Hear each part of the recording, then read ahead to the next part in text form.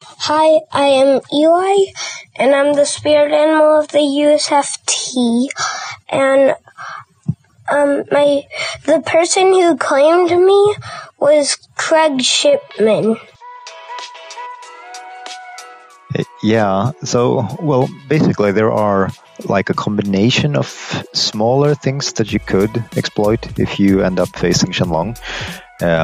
He is scary, and I think that big kind of fear factor is one of the things that stop people from playing against him in an efficient manner.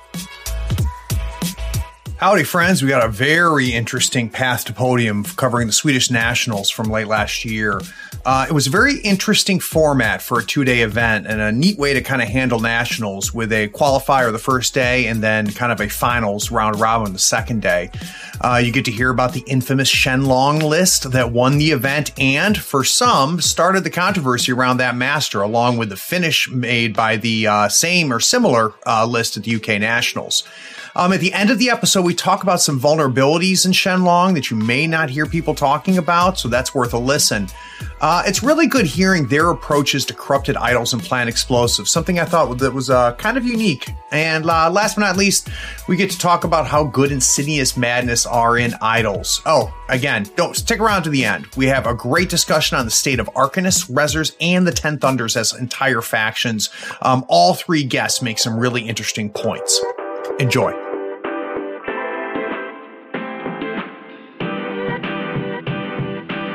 Playing a tabletop strategy game allows you to unplug and test your skills against friends. Every week, Third Floor Wars delivers useful strategies, discussions, battle reports, and reviews to tabletop games like Malifaux. If you want to get better at the games you already play or discover the games other people are playing, you are in the right place. Craig and Ray welcome you to the Third Floor and the Tabletop Talk broadcast. Craig here on the Third Floor. Today we're talking to three of the players from this year's Swedish Nationals event, and it was held in Sweden. The format of the event was very interesting. They had 14 players on day one, and they played 3 rounds. But what they did is a little unique. They then took the top 4 players from day one, and they moved them into a second round-robin 3-round event on day 2. So basically, you had to qualify the first day to be one of the top 4 people, and then those top 4 people played each other, 3 games, one against each other, and then the player with the best record, the best, highest victory points, and the highest diff would end up winning the event. On the second day, the other 10 players then played in a second 3-round event on the second day. So it's kind of the loser's bracket, for lack of a better term. Now, what's great about this is that, you end up with, in the second day, pairings are fixed because everybody gets to play each other if you've qualified for that top 4.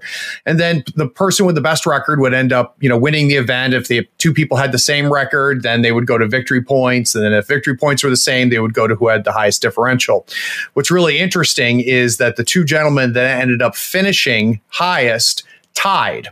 So not only did they have the same record, 2 wins, no losses, and a tie, but the tie is when they played each other. They both had the same victory points at 15 victory points, and they both had a +7 differential.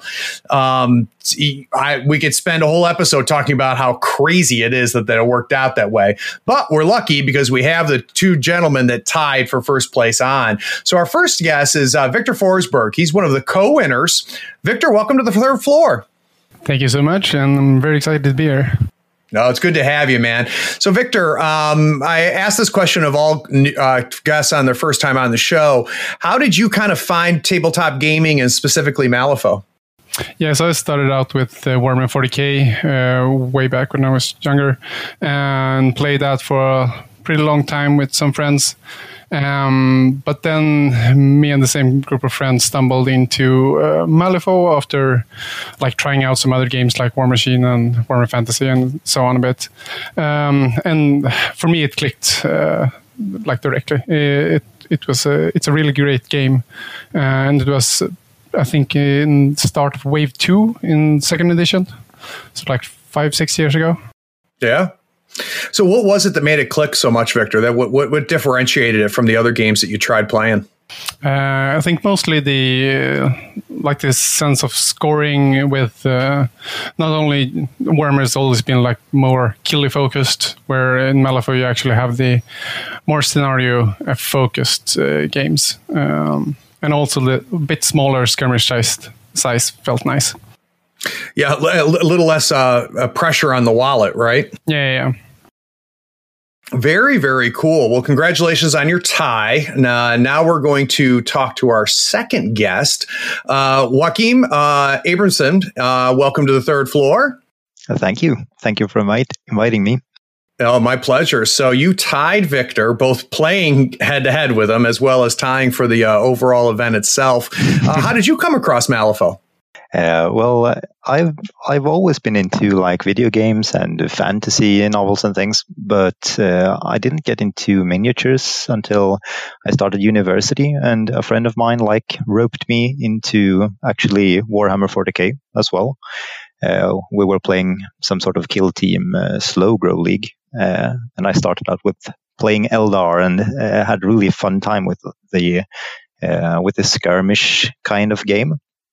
I tried to like upgrade to go up in points and compete in regular games, but I didn't really think it was as fun as it was when there was more like in Kill Team, the focus on individual models and smaller moves. So when we came across Malifaux, actually pretty much around the same time as Victor, I suppose, Wave 2, it really clicked for me as well. I really liked the models, the aesthetic. I liked the really sneaky plays you could do with hidden schemes. And yeah, it's been so much fun.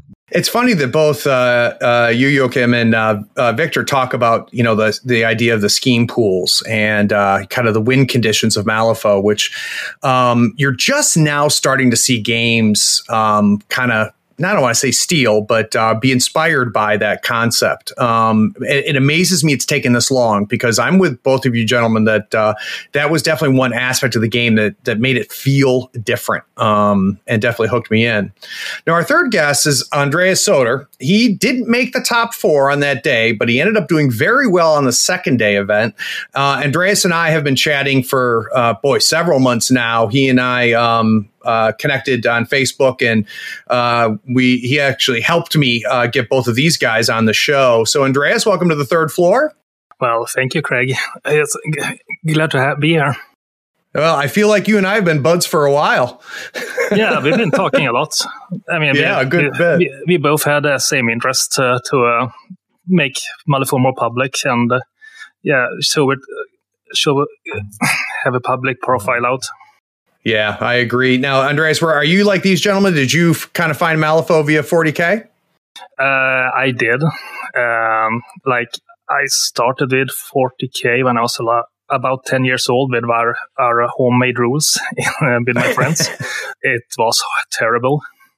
But finally, probably more balanced than the real rules, though. I can't say that. It was over 15 years ago I played now. So, but again, I had the longest break and from tabletop, and I played Magic the Gathering for about 15 years, and then wow. I played pretty competitive, and I played online, and I played everywhere. I spent way too much money than I should have. Yeah. And then after I met my wife, I was scouting my local hobby store, and I was figuring we could pin some models together. So we picked up this cool looking box of Malifaux. So she picked the Lady Justice, and I picked Pandora. So we picked it up, and it looked nice and everything. And then I was like, I wonder what's the rule about this game. So I managed to get a demo game with a local player, and I fell in love with it first game. That's great, man. That's great. It was the models that drew me in first too. I was playing Guild Ball at the time as part of my freedom from playing 40K, and I'd always had a thing for Weird West, and was kind of poking around looking at models, and the bottles hooked me. And then I started reading the rules. And once I got my first game in, it was over for me. So, guys, what we're going to do here is I'm going to try to find out from these gentlemen kind of, what did they play? Who they played against, some of the big decisions and highlights from the games, and really get an idea from all three of them how they managed to end up with such strong performances, both in the main event and in the side event. So Joachim, can we talk about kind of day one? Now, I don't want to go round by round, but can you give me an idea of the three games, what masters you brought, and how those games went? Yeah, sure. So I went into this tournament playing actually only Shenlong. I know there's been quite a bit of talk about him for good reason. You're not helping. You're not helping that. Yeah. I'm prepared for the shitstorm, if I might say so. But actually, so you soloed him day one. That's the only keyword you played. Yeah, exactly. Yeah, actually, both days. Oh wow! So you played all six rounds? Yeah, I did with Shenlong. Now, in day one, what were do you remember the three keywords you played against? Yeah, at first I played against a local player called Alexander, who played Neverborn Lucius. Actually, nice. And my second game was against another local player, Tom Elise, who played Colette. And my third and final game was actually against Andreas here, who played von Stuck. Oh, wow. So that's interesting. So your first two were, against some control type masters. Von Stuck's got a little bit of a mixture of that. Of the three, and don't let the fact that Andreas is on the show influence us. But what of the three matches, what was the kind of the biggest challenge? Actually, I think all three games had like their own challenges. The first one ended with the closest score for a variety of reasons.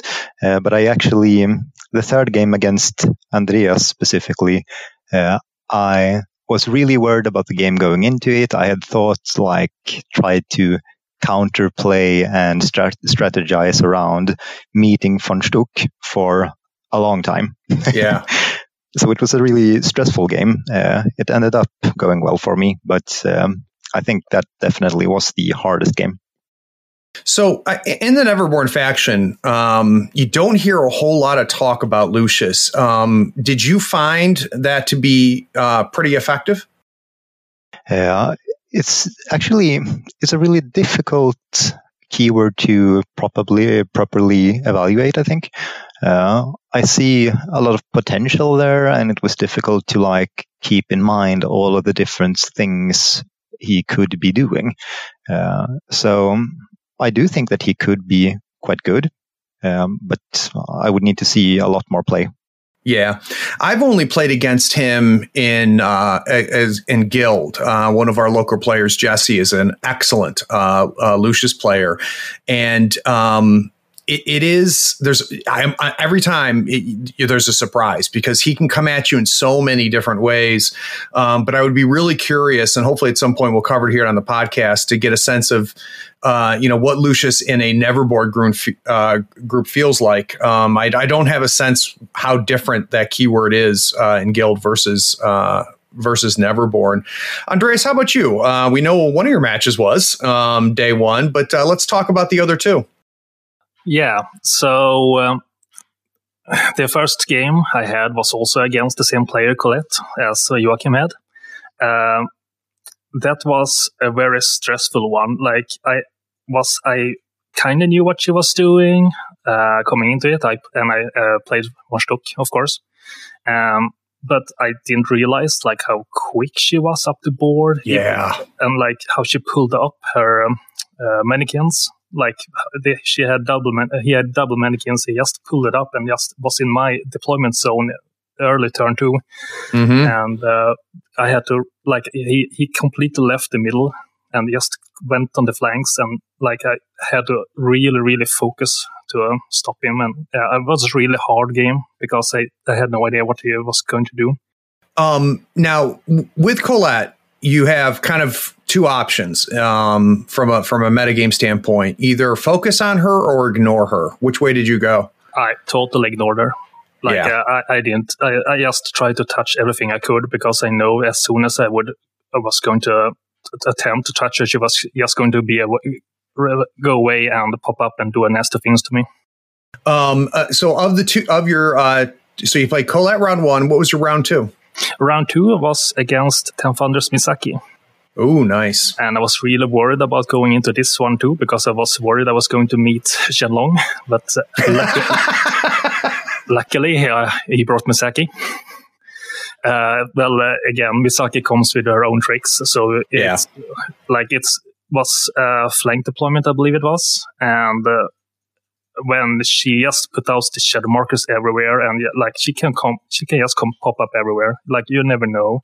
And you had to really take that into consideration when you plan your moves. Luckily, now I also took Molly, so I actually almost removed all his shadow markers completely every turn. Good job. Yeah, so that really limited his access to go anywhere. So basically, he had 2 turns when he popped out Misaki end of turn. So she basically had no moves left, and she had to pop up from a really bad positioning. Nice. Yeah, I've yet to play against Misaki, but I think hiring Molly, even if you didn't declare her as your leader, is a strong move, because she can be a hard counter there. So Andreas, in general, what is your feelings on Von Stuck? Von Stuck is my most played master. I think I have about 40 games with him in the M3. Wow. Yeah, I really played a lot coming up to this Nationals game, so I really was going to be in the top 4. That was my goal all the time. So, so a question for Andreas: have you listened to Jamie Varney's deep dive that we did on Von Stuck? I did. And is there anything either that you felt he didn't talk about, or some things that you've discovered but maybe we didn't cover there? Some insights on Von Stuck that you have? Well, I think almost everything got mentioned that I've been figuring out with him. What I've been experimenting with. But one of his side notes, I really like to take Toshiro. Toshiro, exactly. I really like to take Toshiro with Von Stuck because it really because I have both supports with the course markers made my setup, and it's just. I have the card draw to pull up some easy summons, and he protects really good. His Ashigaris. Yeah, and I would imagine, too, if you can get him close to those undergraduates, it can make them even hit harder. Yeah, it's just, for me, it's just a solid pick in most of my setups. I normally take Toshiro. Very nice. I haven't tried that yet, Victor, Andreas, so I'm going to have to try that. It makes sense to me, though. And for those of you listening, you should be ready to hear a lot more about Von Stuck. He's, I think, one of the better masters in Rezzers, and the only thing that's kept him from getting some noise and hearing people talk about him is the fact that his box just came out. So, Victor, how about you? Can you kind of give us an idea of how day 1 went? Yeah. So first match was me playing Sandeep versus Eric playing Gremlins Raida. My second match was Sandeep again versus Matthias Dreamer. And the last match was a reckoning match that I didn't really want to play Sandeep in, so I chose Ironsides instead.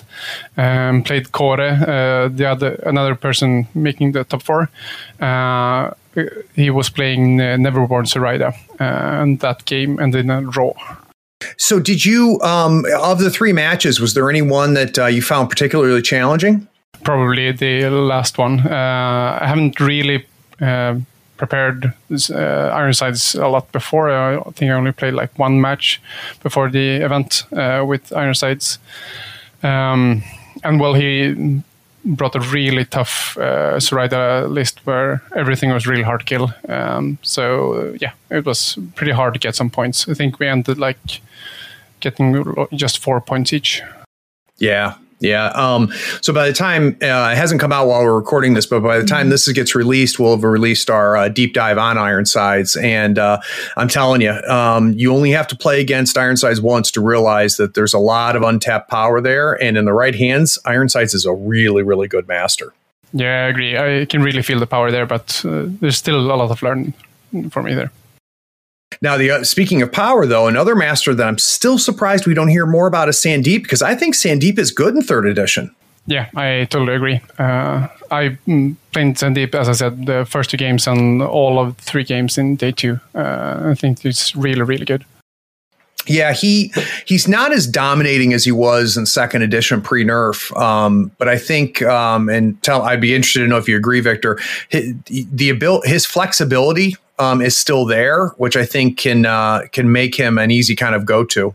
Yeah, I really agree. He can do almost anything. As I said, the Reckoning is perhaps not the best thing for him because of his summons, but otherwise he can basically do anything you want. He's super flexible. Very cool. Well, gentlemen, let's go ahead and take a break. When we get back from the break, I want to slow down just a little bit. We're going to go round by round and really kind of lean in to learn more about how day 2 went for each of these guys. So we'll be right back.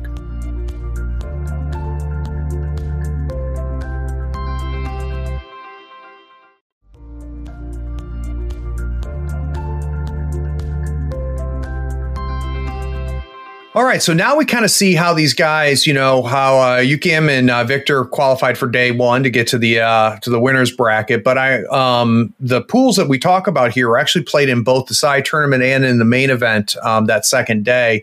And like I said, Andreas, I think you ended up finishing 2nd, right, out of your side tournament. I actually won the side tournament. Oh, you did? Oh, yeah. Geez, I got all the winners on. I don't know why I had in my head you got 2nd. So, wow. Okay.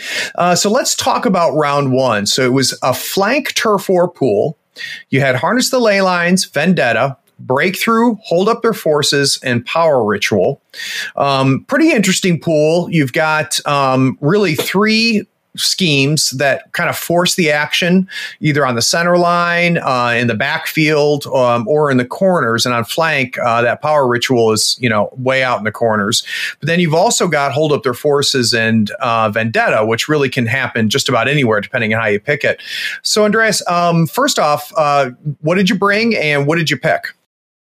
So, going in for this, when my opponent announced Outcast, I was figuring I should maybe take Von Stuck as he's my most played master. But as it was a flank turf war, I actually like Kirai. So I think that's a kind of good pool. I know this opponent from before. I know he played Leviticus in the 2nd edition. So I think that I could make it work. But when we announced Masters, he picked Jackdaw. Oh, wow. And I have some experience with Jackdaw as a racer. I never met him in Outcast, so I'm not really sure what versatile models he goes with or upgrades. But I felt little. It was not too good for me because Kirai's average VP is 5 around their keyword, and he have a lot of terrifying. Yep. So I picked, in the end, I just figured that I would overwhelm him. So I picked my standard crew. That's Kirai, Ikuro, Datsuba, Lost Love, 2 Saiyans, 2 Onryu, Goryu, and 1 Shikome. And of course, Whispers on Kirai. He picked a rather elite crew with Jackdaw. So he had Jackdaw, Montresor, Hanged with Servant of Dark Power, 2 Guilty, Midnight Stalker, and Lady Legia. So I outnumbered him quite good.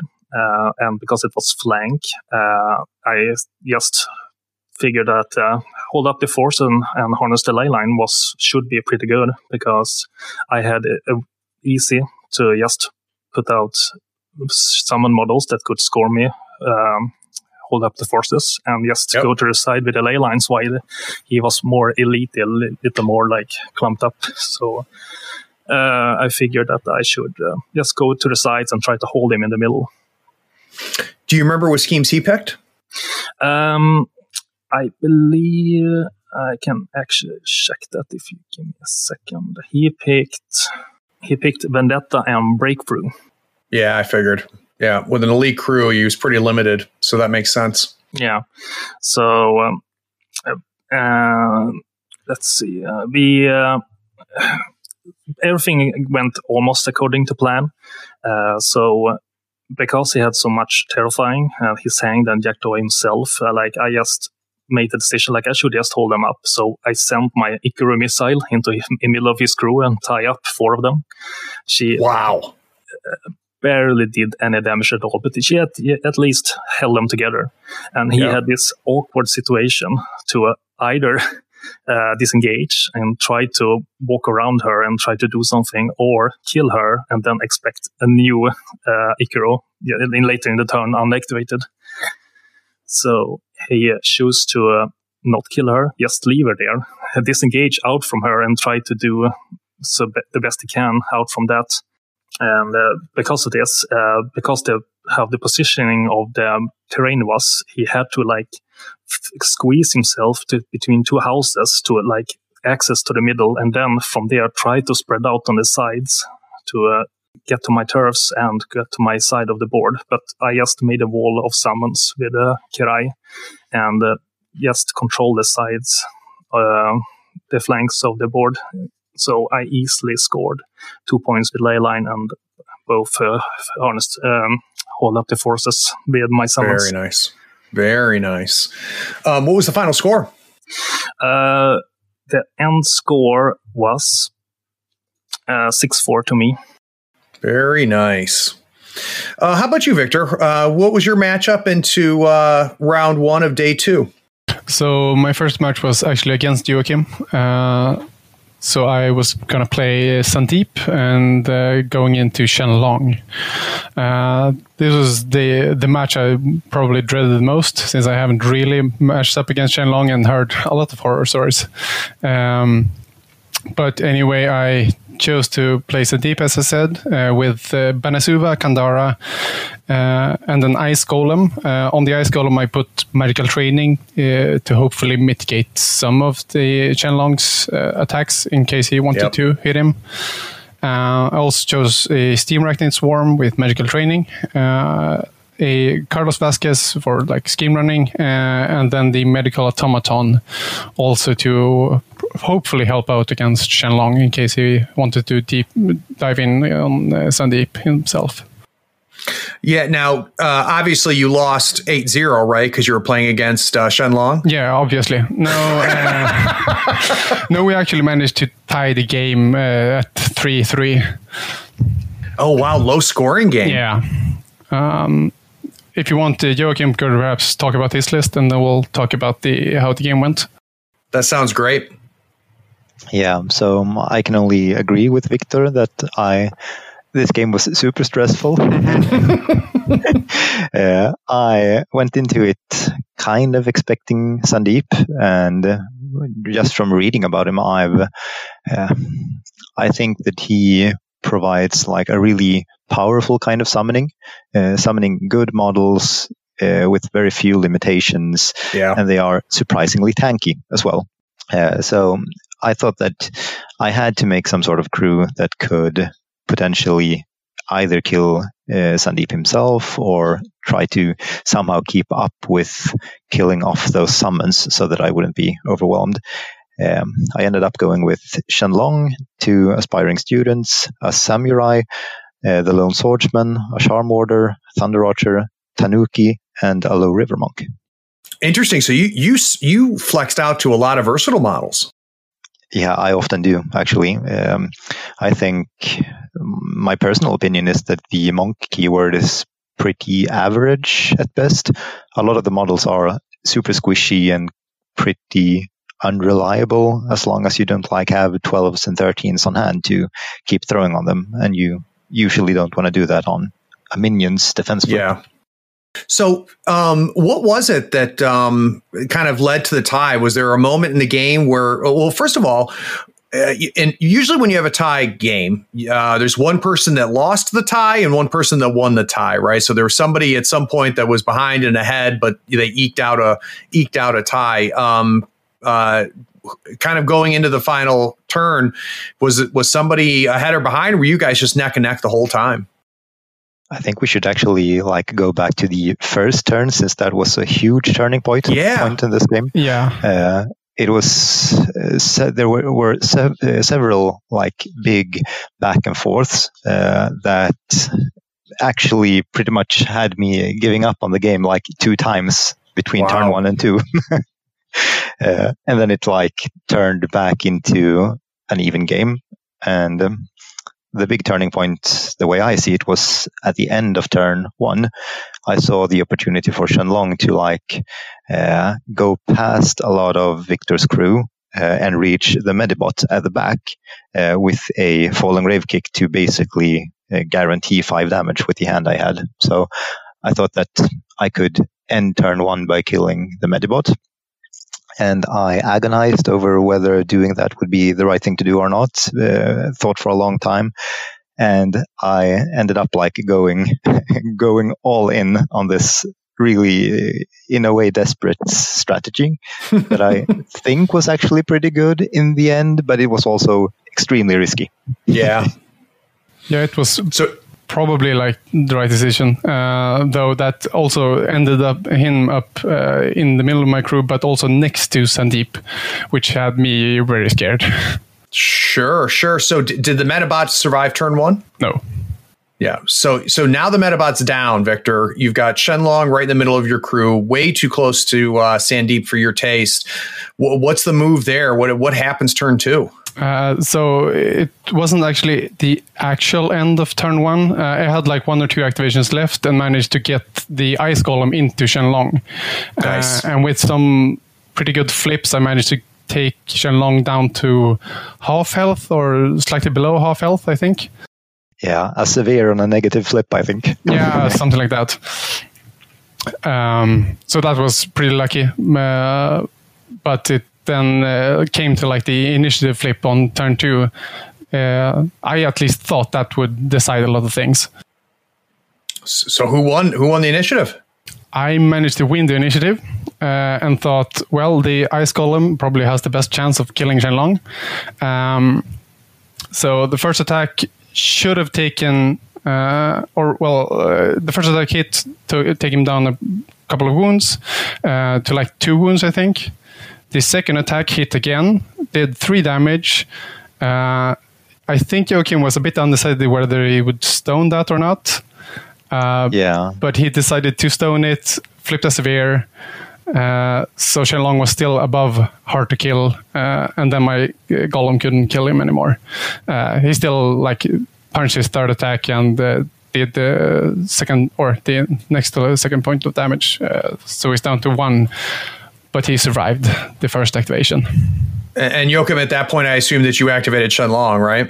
Yeah, I definitely did. Shenlong on 1 wound left.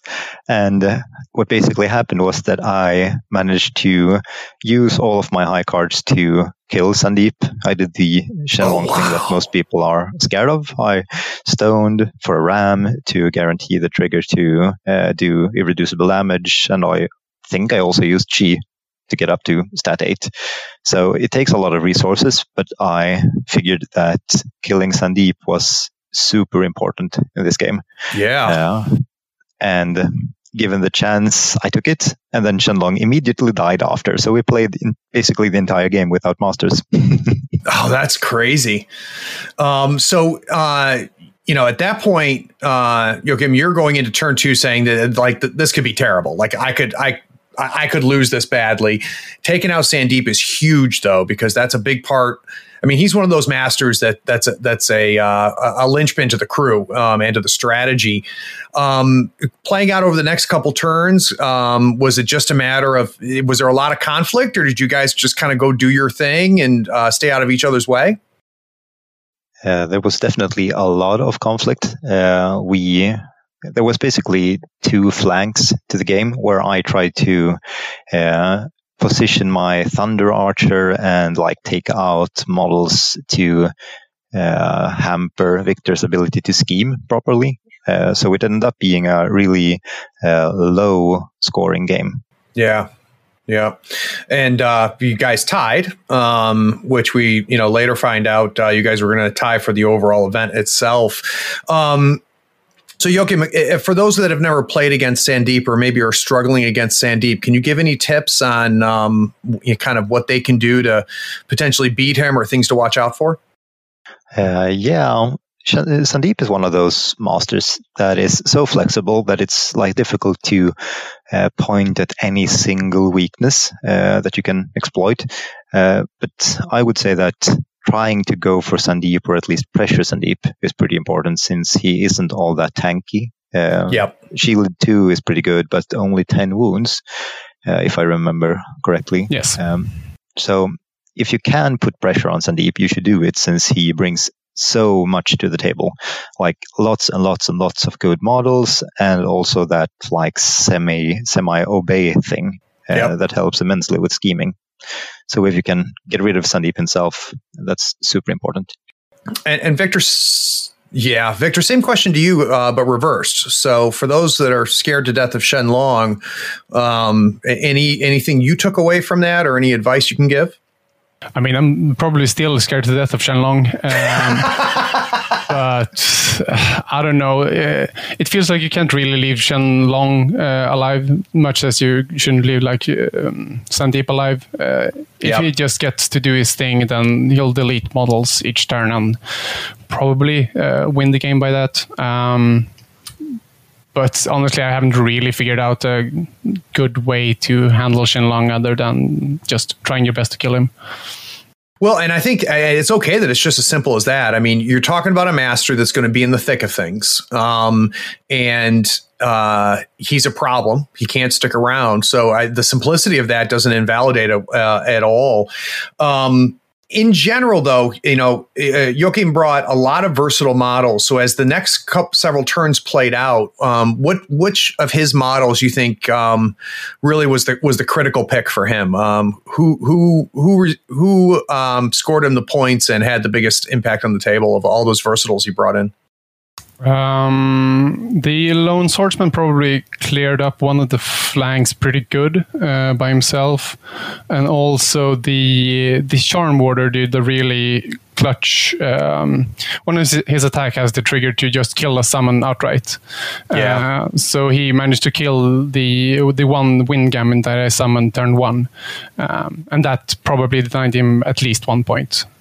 Because the Windgammon probably should have given me a point on like breakthrough or something like that. Yeah, Lone Swordsman's a good model. I've only faced him in a Yan Lo crew, and he became a target priority because you just read his card and you realize just how good he is. So you can obviously the Ice Golem was a big part of the crew that impacted the game. Was there any other models that Victor brought that you felt really had a big impact? I think there were multiple models that had a big impact on my overall strategy in a way. Two of the models that really stand out to me are Kandara, with her ability to give the crew a lot of card draw, and that's one of the things that I'm worried about when I'm playing Shenlong. He is super efficient if he can like hit his attacks and have Severes left over to do his 5 damage, since moderate of 3 isn't all that impressive. It's good, but not the kind of damage people are scared about. So Kandara bringing a lot of card draw was one thing that worried me, and also Carlos, of course, since he could pretty much do all of the schemes. There were 3 schemes in this pool that Carlos would do really efficiently by himself, so I had to focus on him. So that takes care of round 1 and day 2. We know that you guys played each other and tied, which means we have some wins coming up here. So let's take a quick break. When we get back, we're going to talk about round 2, which is a Plant Explosives round. So I'll be very interested to see how that plays out. We'll be right back.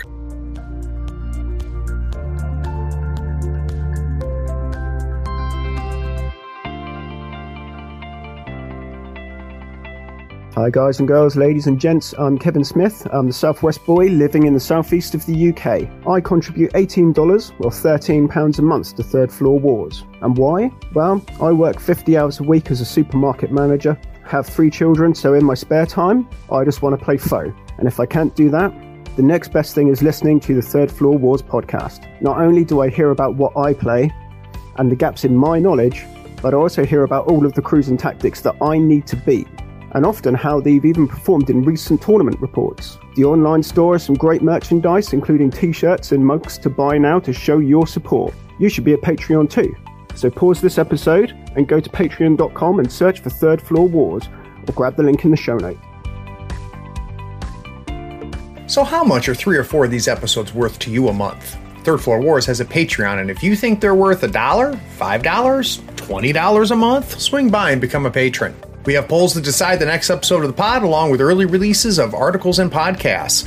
Everything we release goes out to everyone, but sometimes our patrons get a head start.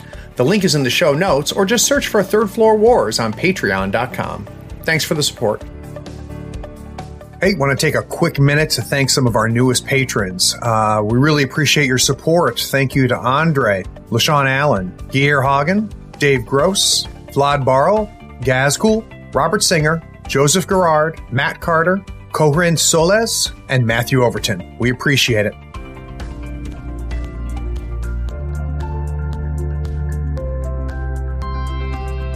Okay, so now we go into round 2. Round 2 was Wedge Plant Explosives. It's had assassinate, dig their graves, deliver a message, detonate the charges, and harness the ley lines. So Victor, with that pool, kind of what were your first thoughts when you saw the pool? Well, as we said, Sandeep is super flexible. I mean, he can do most things. So and I've played him most of day 1 and the first game day 2, so he felt the most comfortable. Yeah. So I decided to play him and went up against Kåre, my opponent from the third round in day 1. Though this time he was going to play Dreamer instead.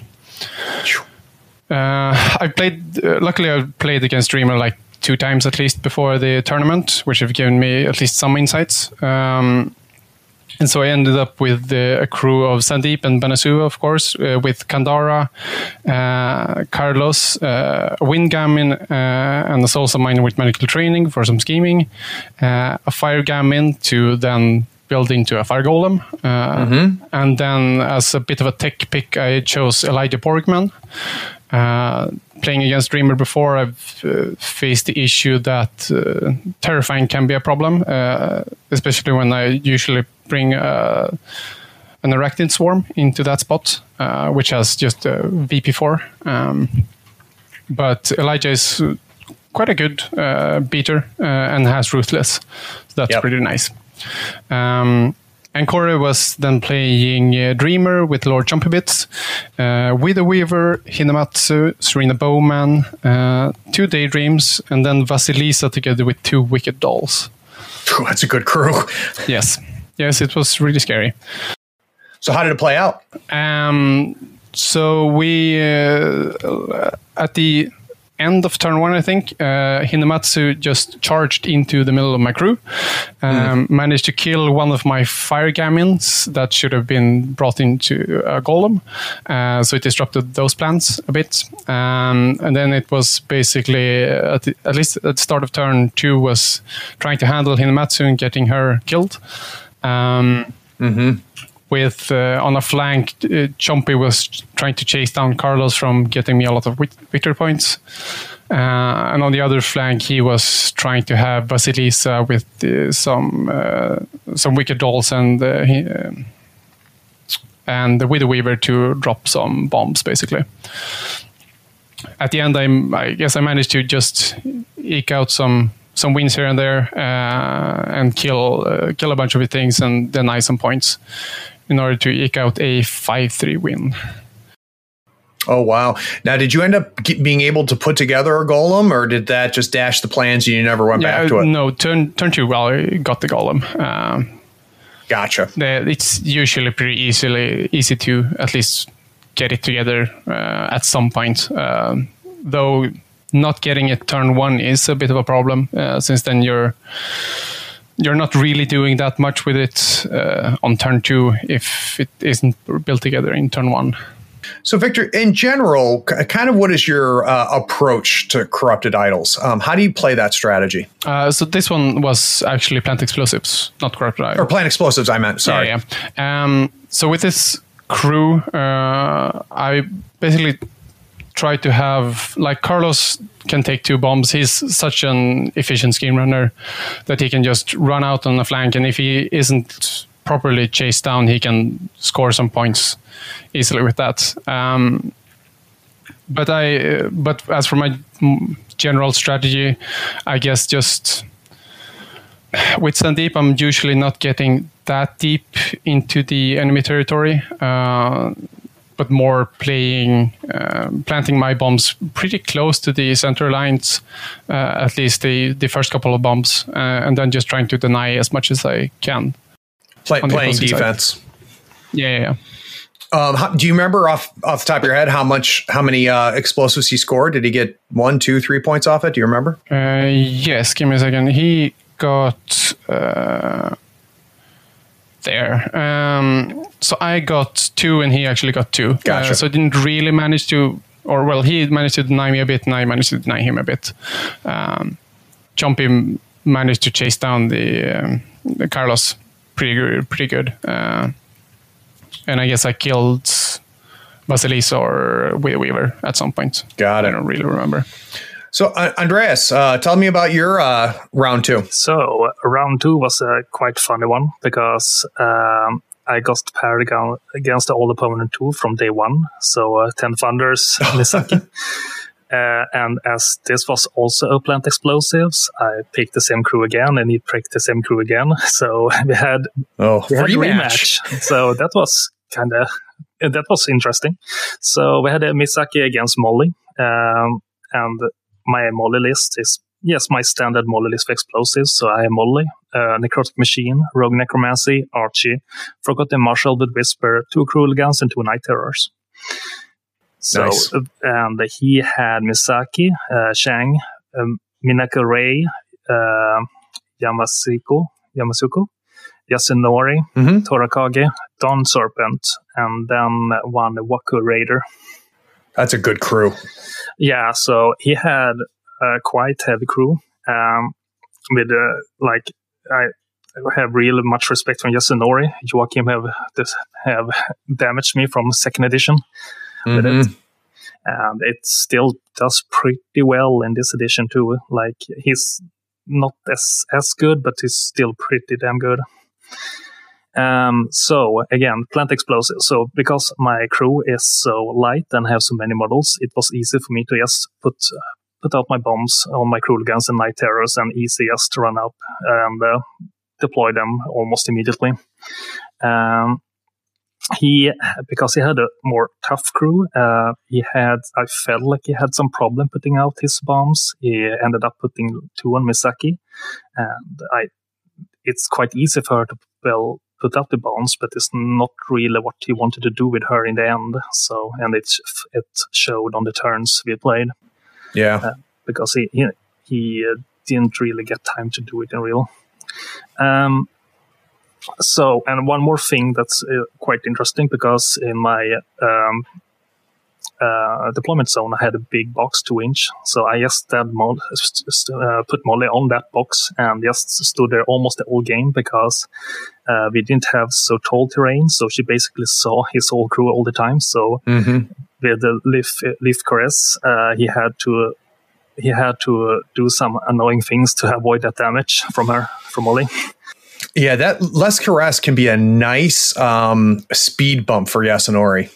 Yeah, so the thing with Yasunori, in the turn 2, he decided he had to do something, because he had so many expensive models, and he ended up just circling around, not really engaging. Meanwhile, I was just pushing up and dropping my bombs, and he didn't get anything done. So to do something, he just decided it was time for Yasunori to do something. So he went up and charged a Cruel Gun almost next to Molly, killed it quite easy. And then he realized that his only defense, that he reduce damage depending on suit and how many cards the opponent had on his hand, doesn't work against Molly's Left Caress.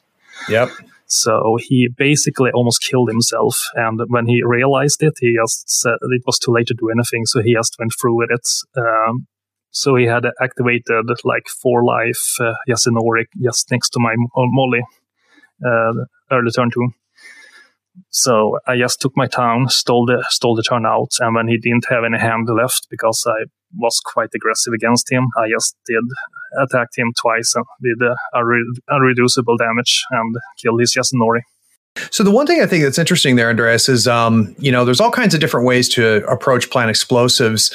And what your opponent did is not uncommon, which is, load up the master or load up a henchman. But it's interesting. You spread out your bombs to just the little guys, to the minions. Is that something you always do, or is that something you did specifically because of this matchup? I do it because the Kruligans are so good with it, because I have two keep anchors to jump to. I both have the Rogue Necromancy and Archie to jump to. So I basically just walk up with Rogue Necromancy and the Archie on different flanks, and then I just jump up to them and successfully drop the bombs turn one. Yep. And that opens up the possibility to deny my opponent more bombs the next turns and his strategies and schemes. So, Andreas, I've had people on the show that are big fans of the Night Terrors, and I've had people on the show that think they're garbage. You took two of them, so obviously you don't think they're garbage. Where do you find value in the Night Terrors? What I really like about them is the concealment aura. It really helps a lot, and it's enough. It's many opponents too that forgets about it, never takes it in consideration, and then when they just realize, okay, I'm gonna toss a bay on you or something, no, minus flip. Do you use them as bodyguards, or are you keeping them near the Rogue Necromancy and Archie, or are you letting them kind of do their own thing? I normally, at least at the first turns, I normally. So the thing is with Molly Screw, it's quite hard to position them perfect. It needs a lot of practice, because when you drop the discard card for Night Terrors, Forgotten Ability, they will push and they will damage when they push too. So you need to make sure you have everything perfect set up. So normally the first turns I have them following some bigger model, but then later on just breaks out and scheme and in this case should plant bones for me. Yeah, no question. So what was the final score? The final score was a win with 5-4. So it was very hard. It was hard. So also, one more key point about this game I want to mention. Both day 1 and day 2, he picked Minaku Ray. And Minaku Ray have this real annoying thing. If you damage it, it puts upgrade on you. That summons things if you die and just damage you if you keep damaging it.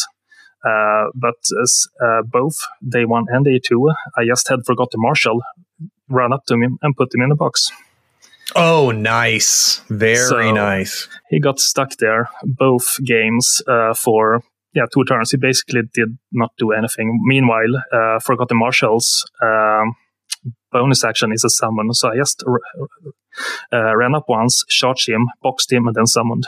And I did that twice. So he really denied it. Very, very nice. Well, that's a good win, man. That's a good win. Yukim, how about you? How did your round 2 go? So my round 2, interestingly, was also basically a rematch of the first day. It wasn't the exact same scenario, but I think it was. I played Alexander with Lucius in another strategy first, but now it was plant explosives instead. But the scheme pool was fairly similar, and we ended up picking basically the exact same crews again. So. Again, a rematch in a way, but this one went pretty differently. I got a really strong start. I managed to block him really well since he had a doppelganger go up on one flank, and I managed to measure out the terrain and the distance to the edge of the table and see that if I put Yasunori here, he can't go past. So there was this passage right beside a big building that was just the right distance from the table edge, so that it was basically impossible to get past Yasunori. So I managed to win that flank pretty easily. On the other flank, he had the Agent 46 or 47. I can't remember exactly. And the agent turned out to be surprisingly annoying for Shenlong, since not being able to cheat against him was really tough. He did quite a lot of damage, but I managed to overpower that flank after a while as well. And from that point, I just played super aggressively and tried to kill a lot of Lucius models, since Lucius crew overall doesn't feel very tanky. Yeah. And in the end, I could win with 7-2. Oh, wow. Mostly because of his model didn't get past the center line with the level of threat I had from Shenlong, Yasunori, a samurai, and a bunch of smaller models that could also threaten his smaller models. Yeah. Yep. Do you think that there was something that he could have done better, or things that would have, do you think, have had a bigger impact on the game? This particular game, I think it's a difficult one. He could have probably scored more VP if he had picked other schemes. But I felt like this game was pretty much in my favor from crew selection.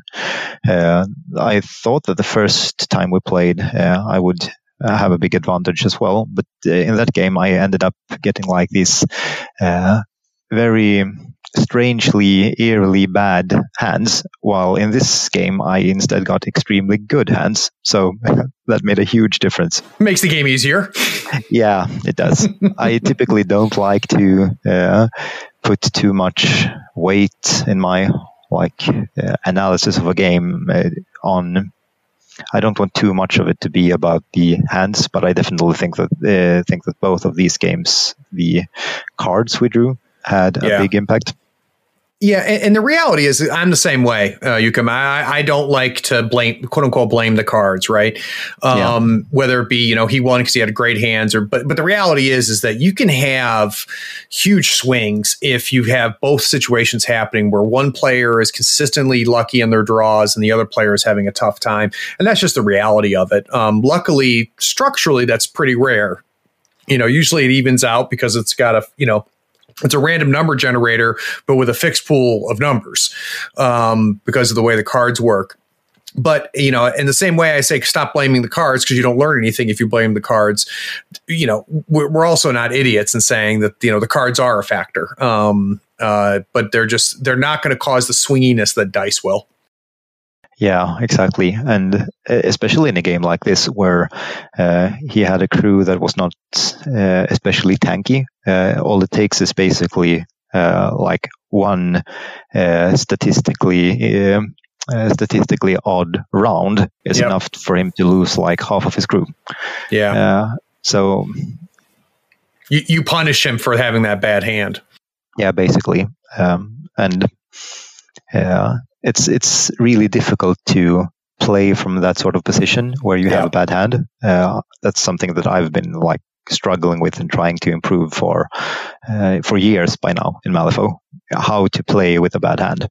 So, a lot of times switching gears and handling that can be tough. And the other thing that's tough, man, is I think Lucius is better than people give him credit for, but nothing will crush a Lucius turn like a bad hand, because Lucius has so many target numbers to do what he's trying to do. And if you don't have the hand to push through those key ones and are just relying on top decking some of those target numbers, that can make up for a really bad turn with Lucius. And unlike other crews, they can't just sit back and survive the turn to get through that bad hand because it's not hard to bring down some of those models. So too bad for him. Good for you, but too bad for him. That sucks. Well, that kind of covers round two. Let's take a quick break. And we get back from this break, I want to talk about the final round. But before we do that, so right now you're on 1 win, 1 tie, and what's your differential? I think it's +5 by this point. And how about you, Victor? I'm at +2 instead. Okay, so right now, so again, we know what ends up happening here, but it's the pressure's on Victor to not only win, but you're going to have to get some get some differential in place in order for you to even think about coming out ahead at that point. So let's find out how that played out. We'll be right back.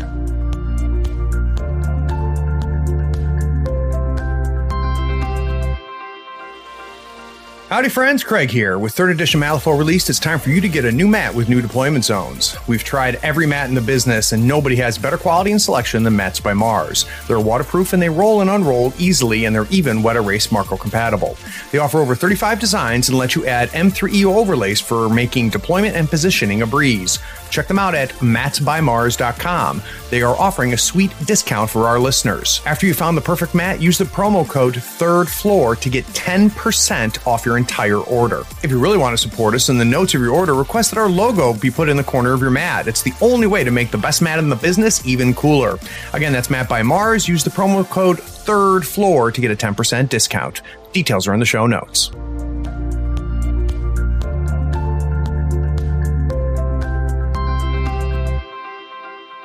All right, so round 3. We know Andreas is going to have a good round because he ended up winning this. We know Victor is going to have a good round because he ended up being able to catch up to Yukim. And obviously, Yukim, you're going to have a win as well because we know you had 2 of them.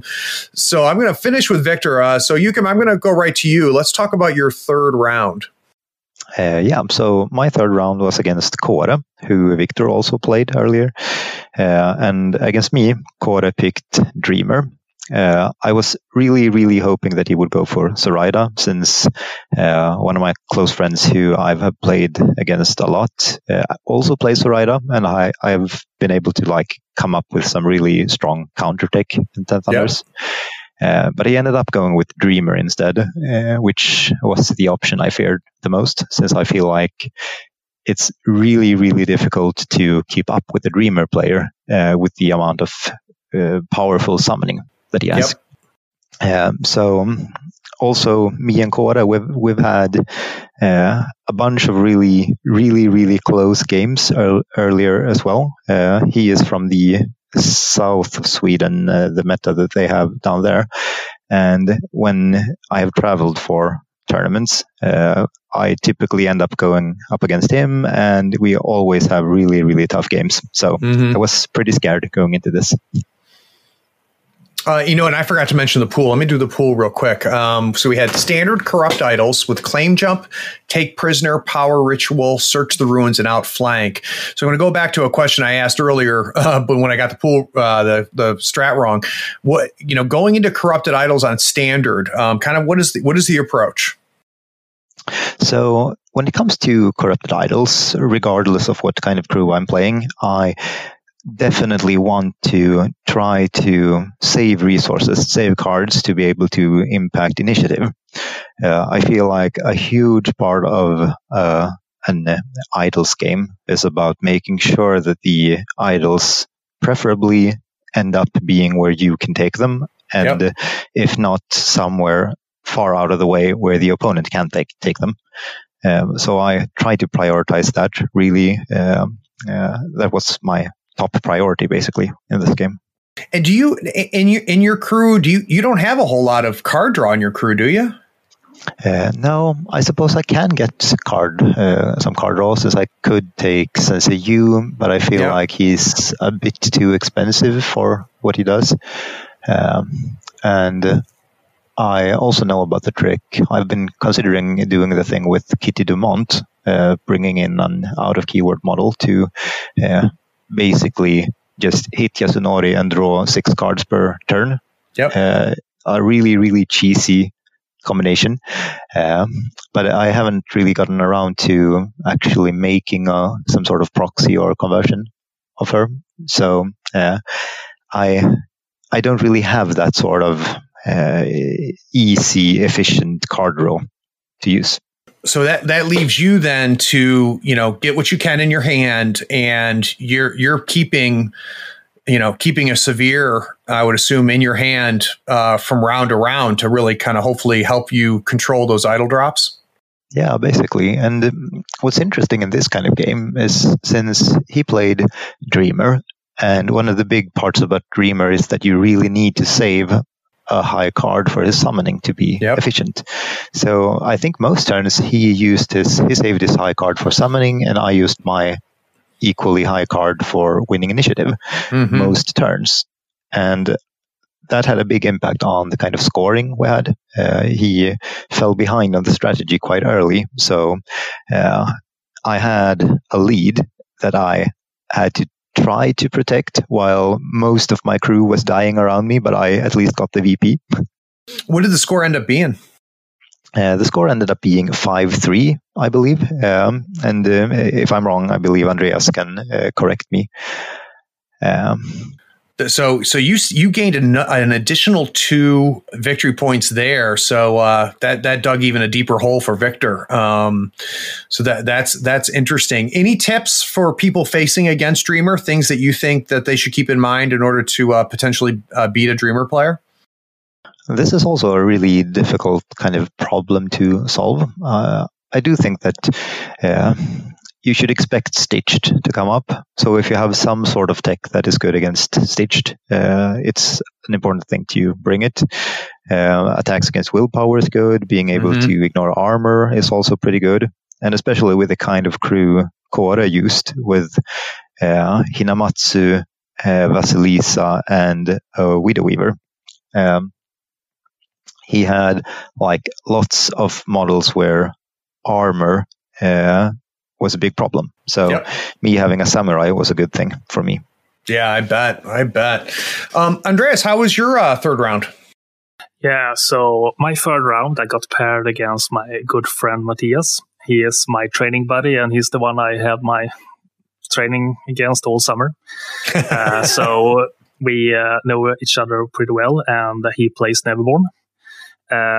He knows I like Von Stuck, and I know he also likes Dreamer. But just to spice it up, the last game this day, I actually picked Kirai and surprised him a lot. So, like you said, it's a standard Corrupted Idols. So I just picked my Kirai crew with Ikiru, Datsuba, Lost Love, 2 sessions for Onryo, Guryu, and Shikome, because I just wanted to spread wide, control the idols, and just control the board. I know he also likes to go elite heavy with his Dreamer because he just makes up the dead with his summons, and he really likes his Stitch Together because they are broken. Okay, so he what he ended pick up this time was really much of the same like a normal do. He picked Dreamer, Chompy, Widow Weaver, Carver, Teddy, Serena, and Insidious Madness. Oh, wow, that is an elite crew. It's super elite crew. I was actually surprised that he went this elite. I always expecting that he would actually hire 1 or 2 Stitch. He normally goes 3 Stitch in the beginning because they are just that good. And you can't do anything about it, and then they bypass everything. So, but he actually went with 0 when he was determined to just summon them instead. I picked I take prisoner on Teddy, and I picked Outflank because with his elite crew I could just easily take the sides while he was busy in the middle. So what I did what Kirai is good with. I sent up Ikiru with a couple of stations, and he immediately was locked down with her in his deployment turn 1, and he had to figure out how to deal with that. He managed to walk around and kill Ikiru first time, and just went straight to the middle, and because he picked Claim Jump, which I didn't know at that point, I could have figured it out just looking at his crew. He has pushed out, but he didn't come that far because he just met my wall of continuous summoning, and he just couldn't do that much that game at anything, to be honest. So, Andreas, I hear talk about Carver all the time in Dreamer. And some people, it's one of those models that some people love him, some people hate him. Did Carver have an impact on the game? Carver did do that much this game. I have faced him before, and every time I faced him, like, he have a okay stat line and he have a built-in crit, but with a in the end, all they did was just fire breathing. He has fire breath and blasted on my models, which was good. But that was all he did, and it was. I just felt like it was not enough for the point value of it. Like, I was not impressed by it. He's expensive. Yeah. Something I'm very impressed by is like again, the Stitch Togethers and the Insidious Madness. So the Insidious Madness is a really good take in Corrupted Idol, because they have this really annoying push without defense. So you can't do anything. He just goes in there and push all your models away, and you can't flip or defense. It just happens. Yep. And it's you can't block any idols against it. So it's really annoying. And they really hard to kill also for that Soulstone point. They have terrifying, they are incorporeal and really fast, and yes, it was just hard to deal with. One key point of the game was in turn 3, I charged in the Ikuru on his chompy bits and Red Joker the damage and killed him straight out. Nice. Unactivated too. So my opponent, my good friend Matthias, he just took a deep sight at that time and just looked at me with tired eyes. What was the final score? The final score was 6-2 to me. So he really tried to take the Searcher wins, but I denied everything. And he managed to take the claim jump on his Teddy because the end score, the end scoring. He didn't take the first score, but he because he was in the middle for the end, he got the point for that. Well, and that worked out. I mean, that worked out in his favor too, because you had picked him as your take prisoner target, so you were not about to get him off the table either. Exactly. So and that was the point too. Like, I only scored the take prisoner point because of the end scoring as well. Because I held his crew together so much, so his Teddy was never alone. So I couldn't get the take prisoners until the end of the game. You kind of both gave each other the point at the end there, with him having claim jump and you having take prisoner. Yeah, that's funny, and on the same model. So Victor, you have quite a hole to dig yourself out of here. We know that you ended up at plus 15. Joachim has put the pressure on with coming out with a higher VP and differential. So who did you face? Yeah, so I, of course, then faced Alexander. I kept playing Sandeep. Felt pretty secure with that, and Alexander chose to play Euripides for this match. Nice. Yes. I played him once before, so I at least had a rough idea about what he did. I chose basically the same list as the game before. Sandeep, Banasuva, Kandara, Carlos, Fire Gamin and Wind Gamin. It's also minor magical training, but instead of Elijah Borgman, I instead chose the Steam Arachnid Swarm with magical training instead of the perhaps usual diesel engine, because I thought at least the Euripides crew had a lot of triggers, so the counterspell would come in nice. Was my idea at least. And Alexander was playing, as I said, Euripides with the Primordial Magic, of course. He had Thune, 2 Giants, a Cyclops, Iggy and Serena Bowman, and then Eldritch Magic on either Thune or a Giant. I don't really remember which one. To get the Dispel Magic. So I basically managed to, I guess, eke out, or, well, kill his model's a bit quicker than he was managing to kill mine. He managed to get some ice pillars in the way in the beginning. I deployed pretty centrally, and he blocked off a bit with the ice pillars. And during the game, Thune managed to put some stuff into ice pillars. He has a trigger that basically turns a model into an ice pillar. But if you then... Thune is so good. Yeah. But if you then break that ice pillar, the model just pops back out. So I always managed to have another model nearby that you could pretty easily pop out the frozen model again. So he managed to put stuff in, but I pretty efficiently got it back out again. So it didn't impact that much, at least. So what was the final score? The final score was 7-2. So I managed to climb back out. Nice. And had so at the end, both my match against Alexander and Joachim's match against Alexander was 7-2, and then both our matches against Kores was 5-3. So we really played exactly the same scores. You really did. You guys honestly came to the tie because you played each other to a tie as well. Yeah. So I've talked to a couple Neverborn players, and I've played against Euripides twice. Mm-hmm. And I'll keep my thoughts to myself real quick, but I hear a lot of Neverborn players that are concerned that Euripides they feel is behind the curve.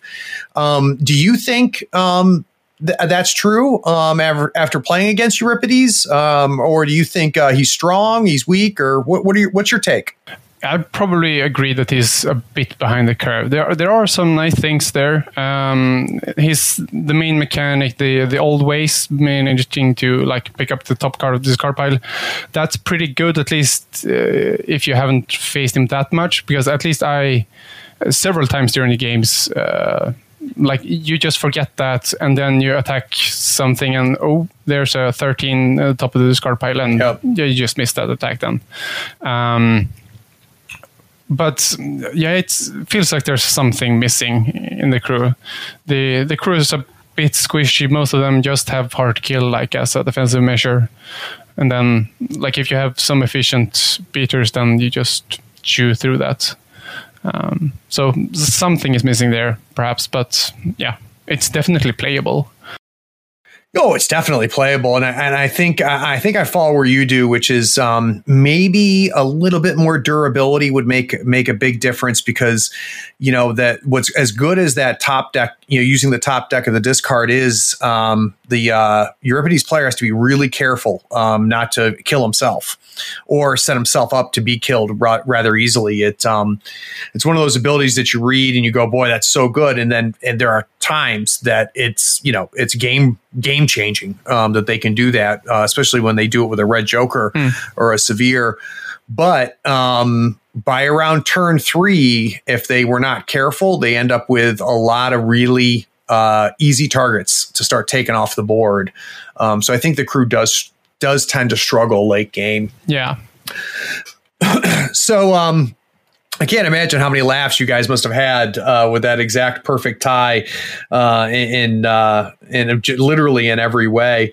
Guys, what I want to do is I want to learn a lot more about really what your thoughts are about the crews that you played. I want to talk a little bit about Malifaux third edition in general, and kind of what does M3 look like in Sweden. So let's take one more break. We'll be right back. Howdy folks, Craig here. Now if you love gadgets as much as we do, you're going to love the new Third Floor Wars Gadget Bundle from Schooner Labs.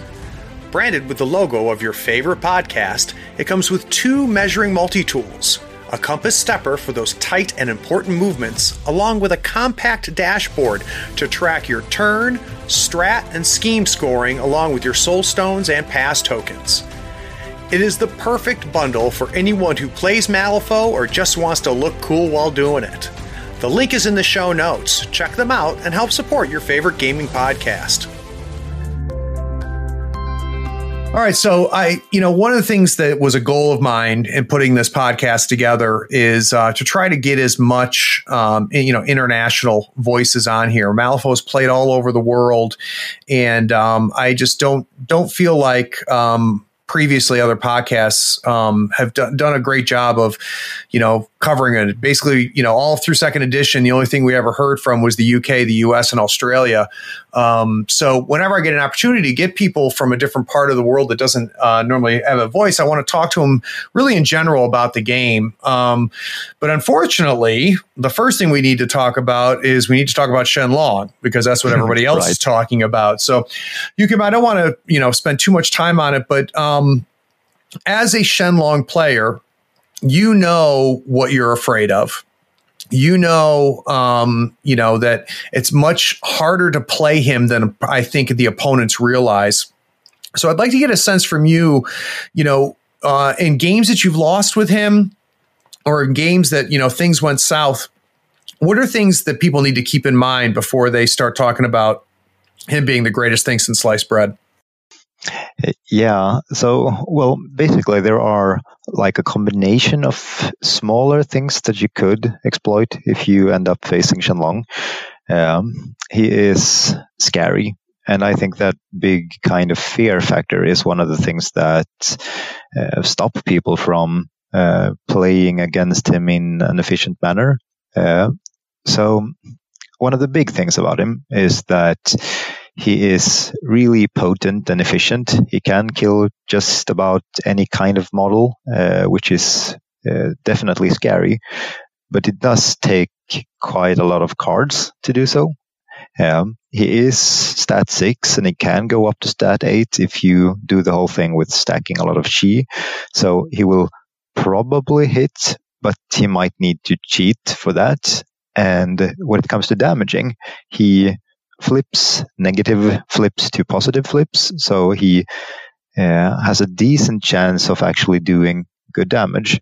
But most of the time, you want to have some sort of severe card to be able to cheat that 5 damage instead of just 2 or 3. Yep. Especially if you have a stone for a ram to make the damage irreducible. So you can basically expect against a Shenlong player that they shouldn't have many more cards. They shouldn't have high cards left after Shenlong has acted. So you can take that time to try to basically drown him in attacks or go after the rest of his crew if they are, well, either if they're tactically important to remove or preferably if some of the squishy models have overextended, since that's quite easy to do. Yeah, it's so easy when you lose to Shenlong the first couple times, just to remember your side of the board. And I think that your points are good ones, which is he's going to spend a lot of resources. Like, so for example, how many stones do you bring? Yeah, that's one of the maybe strange things about my way of playing him. I have, since basically the beta, been playing mostly 10 soul stones. Wow. Definitely with Shenlong, I always bring 10 soul stones, and I feel like I bring too little if I have to bring 8 because I need to switch out some sort of model. And I do play with a big cache regardless of which master I play, basically. Yeah, and you think about it, though. I mean, those 10 stones are going to bring a lot for you, right? Because you're going to be able to stone for the irreducible trigger if you need it. You're going to be able to, keep them standing by, reducing damage. To your point, as you said, he's card hungry in order for him to do what he needs to do. So, that big of a cache I could see as being very useful, but that means you've only got 40 stones worth of models on the table, which is, again, those opportunities. I think one of the things that Peter on the deep dive mentioned is, start nicking away at his crew, because it's going to typically be his crew that scores the points while Shenlong is causing problems. So I think that that's very helpful for doing that. Is there other 10 Thunders Masters that you've been getting a lot of play with, or has Shenlong been dominating your games? I actually haven't really been playing Shenlong all that much. I focused on Misaki since back in the beta, and I tried to get a lot of games in and give feedback and make sure that she would keep on being fun, since I absolutely love her new mechanic. Yeah. She was the first master I picked up back in 2nd edition. I wanted to pick up Shenlong back in 2nd edition, but his crew box wasn't out yet, so I got Misaki and basically fell in love with her kind of playstyle. And it has only gotten much more fun in M3E. That's great. That's great. Have you played with Asami or any of the other ones yet? Yeah, I have. I have tried Asami for a bit, and I do think that she will be at least one of my projects coming up. I'm excited about trying quite a few different things with her, and I think she is definitely competitive. She might even be more competitive than Shenlong when it comes to her entire list. Right. And I do expect that Shenlong should get some sort of nerf, which I honestly think he should be getting. So let's pretend that you were part of that process. Where do you think they could touch him up a little bit without turning him into garbage? Oh, such a difficult question. But basically, I think it is the combination of him being able to use Drunken Kung Fu to flip negatives to positives on his regular attack that also has really good triggers. Yep.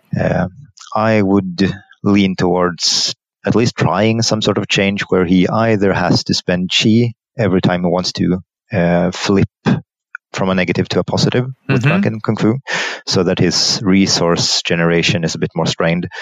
Or if you want to try a slightly harsher change, I would make it so that only Falling Rave Kick, the action he gets from his Fermented River style upgrade, benefits from Drunken Kung Fu. Ah, I gotcha. For some harder decision points for the Shenlong player. Yeah, exactly. And I think that would make it would give incentive to more often use the other styles, which I feel definitely was the intention. Yep. I'll tell you the other thing too that I don't hear talk about enough, and I'd like to know what your thoughts are on this, is that I think part of what makes Shenlong so good is the incredibly powerful stable of versatile models that Ten Thunders has. And I wonder if the Shenlong problem might be a versatile model problem, not a Shenlong problem.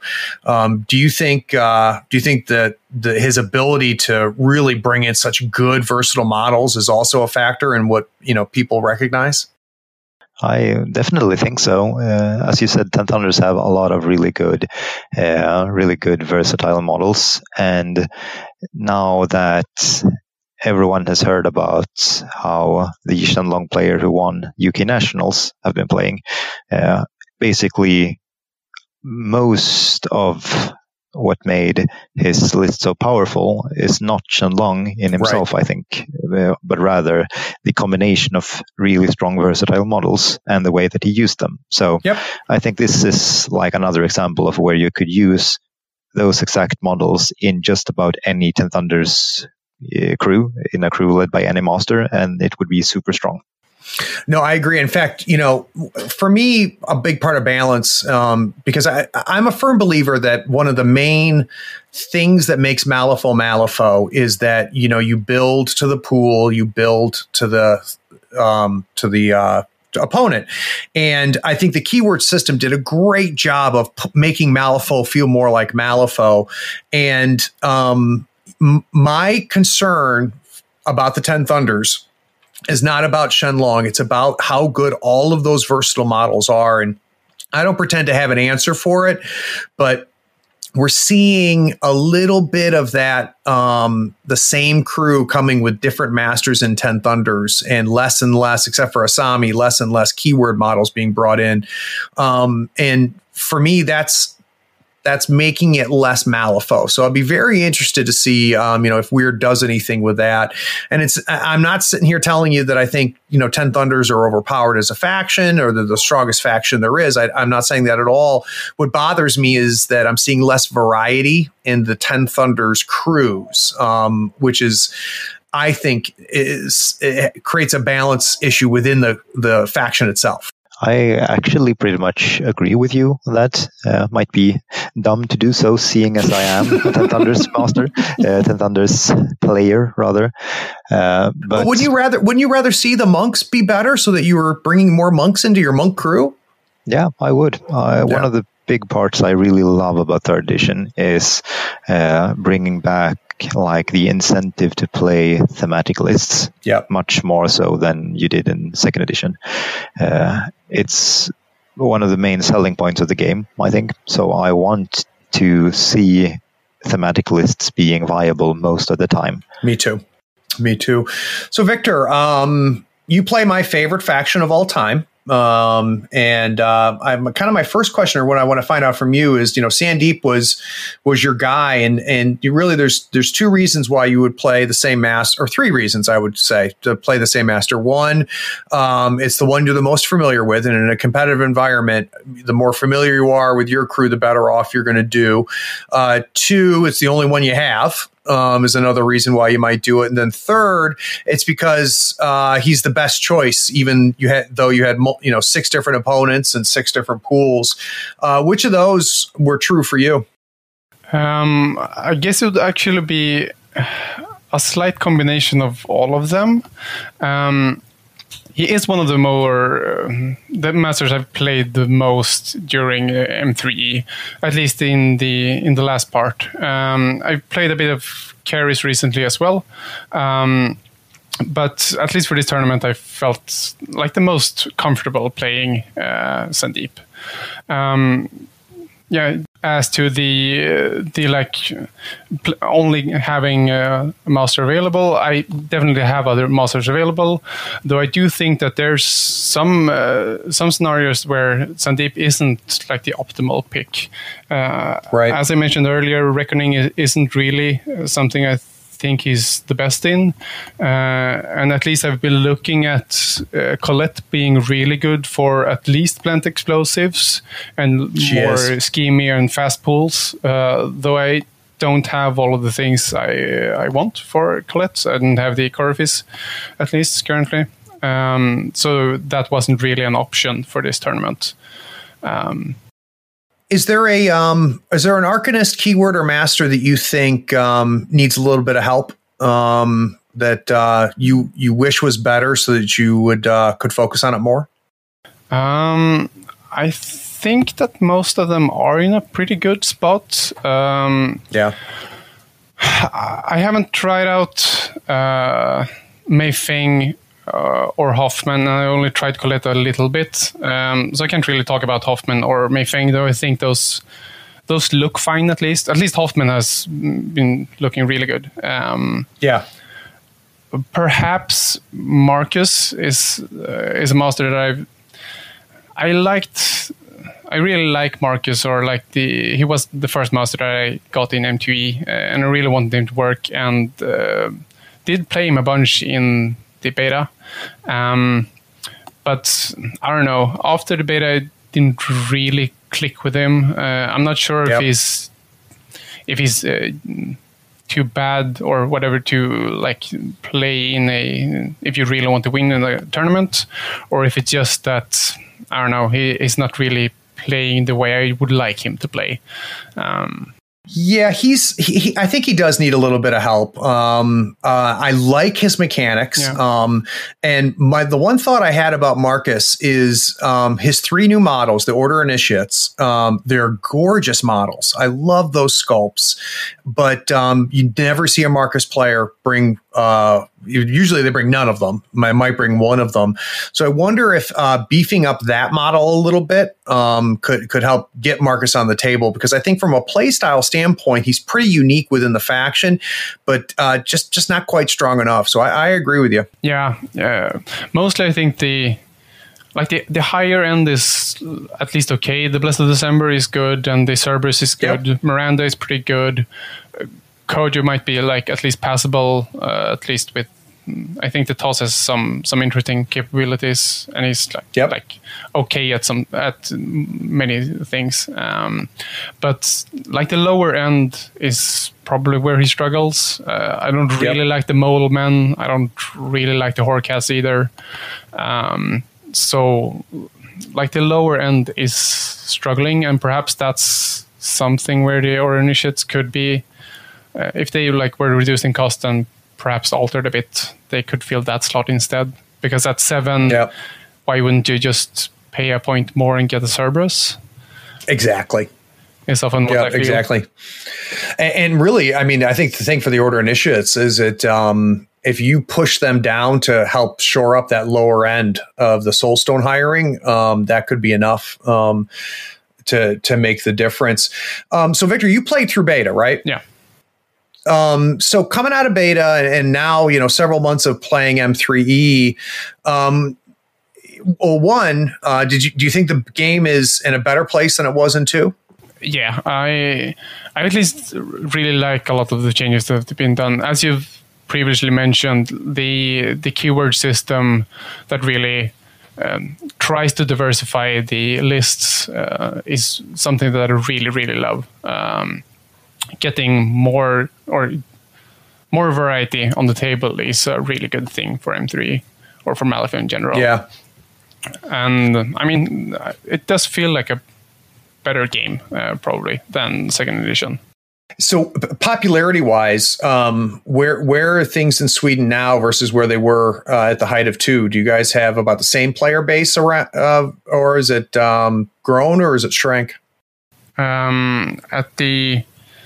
During the beta, as probably most of the places, it did die down quite a bit. We were a core group of people that did play at least a bit during the beta, but most of the people who had Malifaux as perhaps their second game, many people here play Age of Sigmar or Warhammer 40k or like War Machine or other games, and perhaps has Malifaux as their second game, or then they like fell off mostly during the beta. Some of them have come back, but I think we still have plenty more players to bring in if we work a bit on it. Yeah. So, Andreas, I got a question for you. Let's pretend you could wave a magic wand and make one wish. What do you think could happen to really take the amount of people that play Malifaux to the next level? What do you think could happen to really grow the game? What can really grow it is I would really like to see more people take up and make more videos about it, and really advertise more about it, and show everyone what great game this is. You are, if I may say it, the best out there right now for. Thank you. If you want to know Malifaux, it's the Third Floor Wars that everyone should take a look at. Just see if we can just make it out, keep it a voice up, and see if we can bring in more people. From my experience and from what I've seen, also that I think more people would love this game if they just took the chance and try it. But there's so many people that are so comfortable with what they're doing. If they play 40k, they want to play 40k. They love 40k. I have no problem. That's really good for them. But they don't want to even try anything other. Yep. It's sad when there's probably they would really love it, but they wouldn't even take the time to try it. Yeah, I've yet to show Malifaux to somebody and play a demo game with them, and them not come out of it saying, yeah, this is something I want to do again. So I think your point's a good one. I think something that can be very helpful, and it's something we try to do here in North Carolina, in the US, is we try to stop playing in each other's houses and play at the game stores. And I think that increases the profile of the game and helps it get up there. I think hopefully soon we'll start seeing the availability of models increase. I think that would help kind of get it out there. But your initial point is a good one, which is, we've only got a handful of podcasts right now covering Malifaux, and even fewer channels on YouTube. So for those of you listening, there's only one way to do that, and that's for you to grab a mic and start recording. And if you need any advice or anything, people can reach me on Facebook. Kyle is over at Schemes and Stones, is also very generous, and same with Doug on The Scoundrels. we definitely could hear some more. People are tired of hearing me, so I'm definitely with you. So Andreas, I do want to talk about our faction, the Rezzers faction. Do you if you were forced to kind of tier the keywords, what do you think is kind of the top tier in our faction, and who do you think is struggling? So the top tier will be Albus, it will be Molly, and I would say Karai. Yeah. Janlo is up there. I haven't played him that much yet, and I know there's much people liking him. I liked him too, but I just need more games with him. But I know he's just up there. People that needs help are one that I actually haven't yet to play yet, but just by looking at her, she didn't look as exciting, and I never seen anything writing thing about her. It's Riva. Yeah. She just looks like she underperformed, and she's just not that interesting anything. She took away the one thing that made her really, really exciting in the second, and just cut it in half and added some pyro markers. Yeah. The thing about Reva is that, you read her card and you read her crew, and she reads confusing. She just, you're not quite sure what's the idea here. She just seems confused. And it's even worse when you try to play her, believe it or not. Yeah. Like sometimes you'll read something and then you read it on the table. You're like, oh, okay, now this kind of makes sense. I've put her on the table 3 or 4 times now, and she gets worse in my mind the more I play her. And it's because there's not only is there a scatter of what she's trying to do, it's unfocused, but they actually fight each other.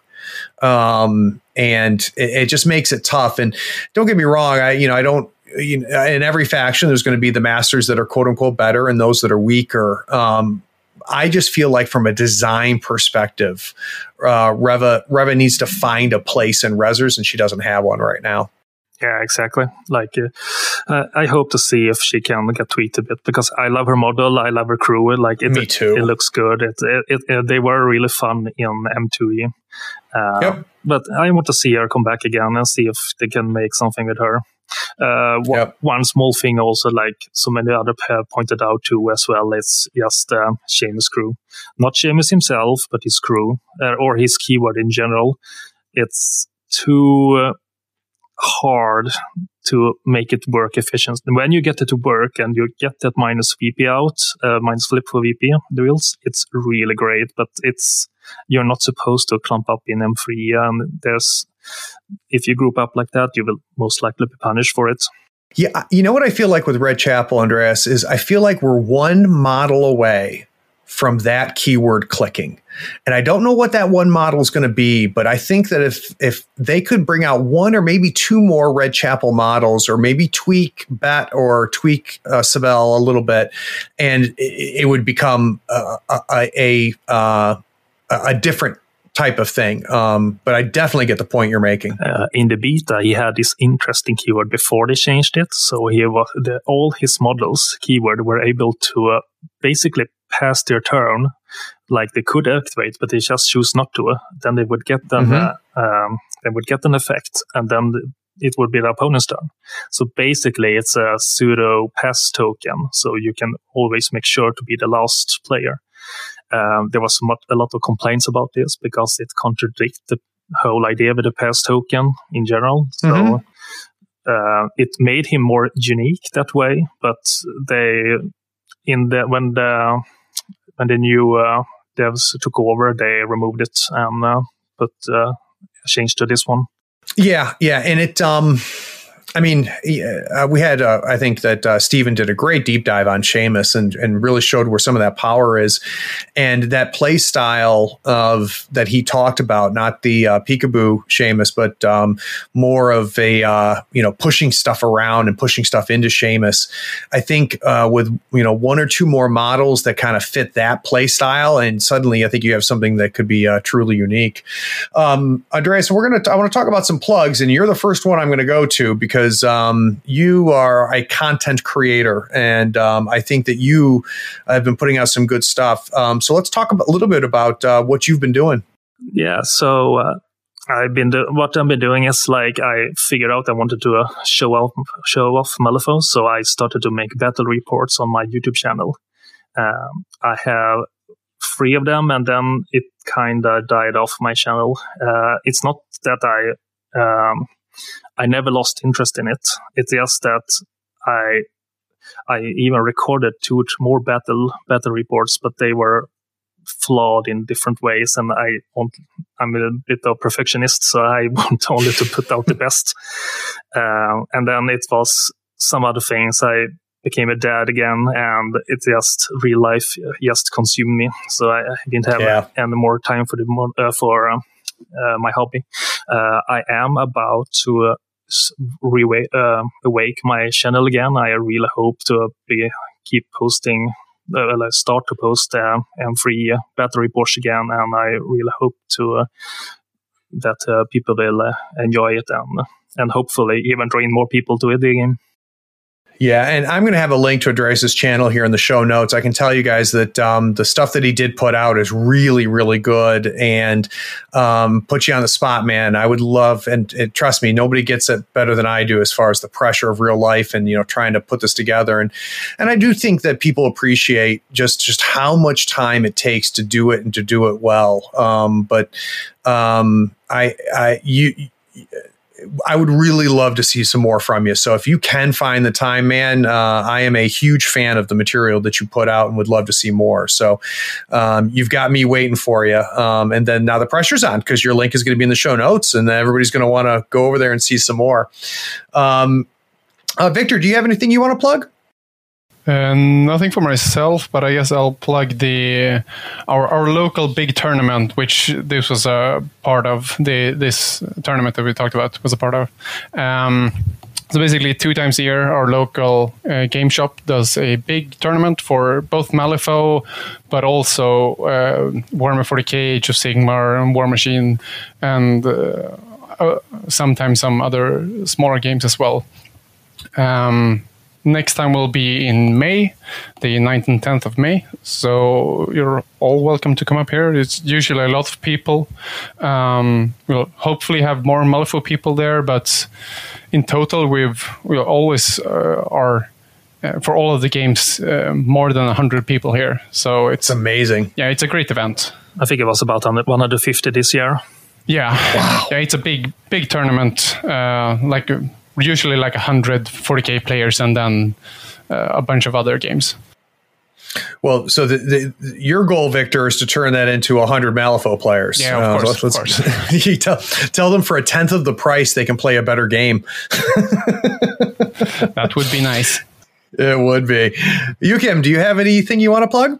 I think I just want to give a shout out to our local henchman, Eric, who has been making basically doing a huge job with making sure we have tournaments fairly regularly, and also trying to do a few of the things that you mentioned, actually, trying to have more people show up to play at the game store, try to get new peoples to demo for new people, and to basically grow the Malifaux scene over here. So I just want to give a big thanks to him. Yeah, the henchmen are so great, and every good meta has a good henchman that's really behind the scenes. But a little too often, I hear when I hear people complain that the game's not really big, we don't have a henchman, our henchman doesn't do a whole lot. I would love to see the community take a little bit more ownership of growing the game themselves. And just one little thing that we really have made a point of doing here in North Carolina, and it's why I think the North Carolina meta has grown the way it has, is one, like I mentioned, playing in the stores, being visible. I used to host games all the time here on the 3rd floor. I've got 8 tables set up on the 3rd floor for Malifaux, and we used to come here and play a lot. But now we play at the stores for that visibility. The second thing is obviously not during a tournament, but when you're playing casually and somebody comes up and shows interest, stop playing for a second. Engage them, talk to them, let them know if they have any questions or they're wondering what's going on. I think one of the things that makes Malifaux special is we're unlike a lot of other tabletop games. In the type of people that play this game tend to be a little bit of a different mentality than, say, some of the other games out there. And if their first encounter, they walk over and they see pretty models on a table, two people having a lot of fun who then stop and seem welcoming, it can do a lot to change the game. Well, gentlemen, I hope this is not the last time I have you guys on the show. I really enjoyed this. I think we want to hear more from your part of the world. The one last question I have, and Andreas, maybe you can answer this for me, is, you kind of talked about the media that's out there, and, it's pretty much dominated here right now in M3E, a lot of the US content coming out. I'd be curious to know, is there stuff that you hear about either the UK or the US metas that seem odd or very different than what you see as far as the game in Sweden?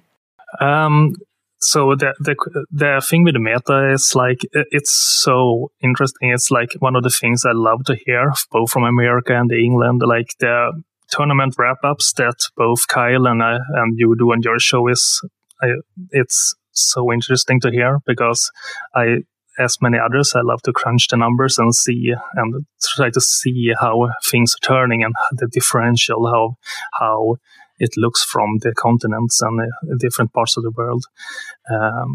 So for me, it have a really huge impact to see how different it is. And I also can see that how only from the active faction groups we have on Facebook and how we're talking from person to person, how they experience different master and how they played. It's really interesting. Yes, this game in day 2, I had a man walk over to me and said, like, I also faced the Molly play today, and she plays so different from how you did it. It was like a completely different master. Even you play the same master, and that's so fun to hear. And I'm just so curious how their game went. Yeah. It is really interesting to kind of hear the differences. Here in the U.S., we have huge differences just within the country, because we're so spread out from each other. And it's fascinating. And this comes back to what you and I already talked about, which is I'd love to hear some more voices out there so that we can learn more, because I love hearing how other people play the game. All right, guys, I want to thank everybody who was listening for sticking around. And gentlemen, until we talk again, thanks. Thank you for having us. Thanks for having us. All right. Take care. Be sure to check out our shop on thirdfloorwars.com for the latest gaming apparel and gear. While you're there, check out how the USFO Tour is shaping up. How does your conference compare to the others in the United States? Where do you rank nationally? Get those models built, painted, and on the table so we can see you at the US Masters Invitational in October of 2020. Also, rate and write a review on this podcast for us. It really helps us find people almost as cool as you are. Thanks for listening. Howdy friend, Craig here. Is this episode making you realize you need to buy some models? Gadzooks Gaming is my favorite online retailer because of their large selection, killer prices, and great customer service. Don't you hate buying an entire crew box when you only need one model? Gadzooks sells crew box models individually and saves you a ton of money. They even have free shipping to the US and Canada if you spend $100 or more. Swing by gadzooksgaming.com and make sure you tell them Craig from the Third Floor sent you. All the details are in the show notes. You guys are pros. That was good. Thank you. Thanks. It's a bit of a nerve-wracking thing to be on this kind of recording. The first time I was on a podcast, I got all nervous too. Just remember that, like you forgetting Toshiro's name and stuff like that. I'll edit all that out.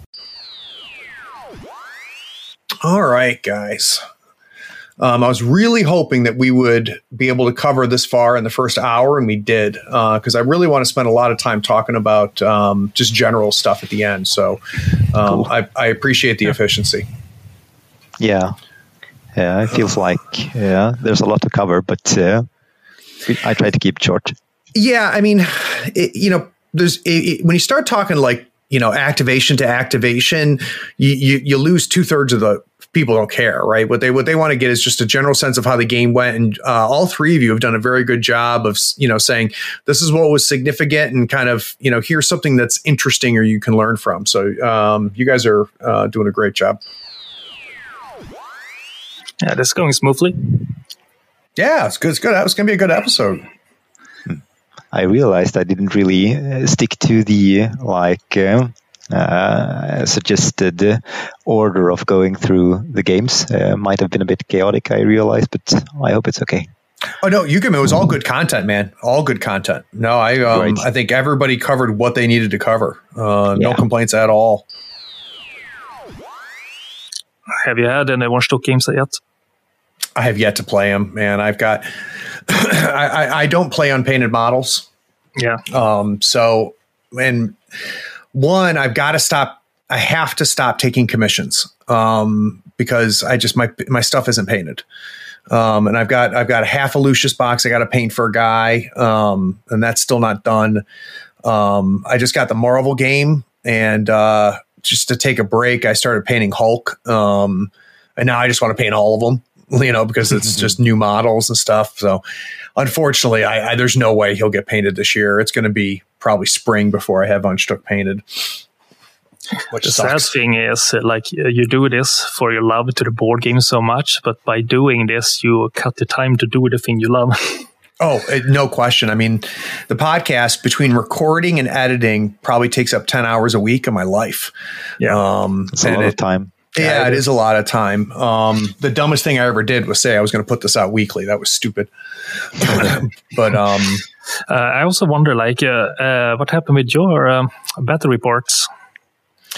So, and this is time. It takes literally an entire day, from 10 a.m. to 10 hours to record one of those. Now I'm back in. And hey Victor, hey. It takes about 10 hours to record them, and then it takes probably 30 hours to edit them. And now we are starting to get good at the live streams, and the live streams take 3-4 hours, and there's no editing. So I'm sure we'll do another pre-recorded battle report at some point. But because of time, it's just those live streams are so much easier to do.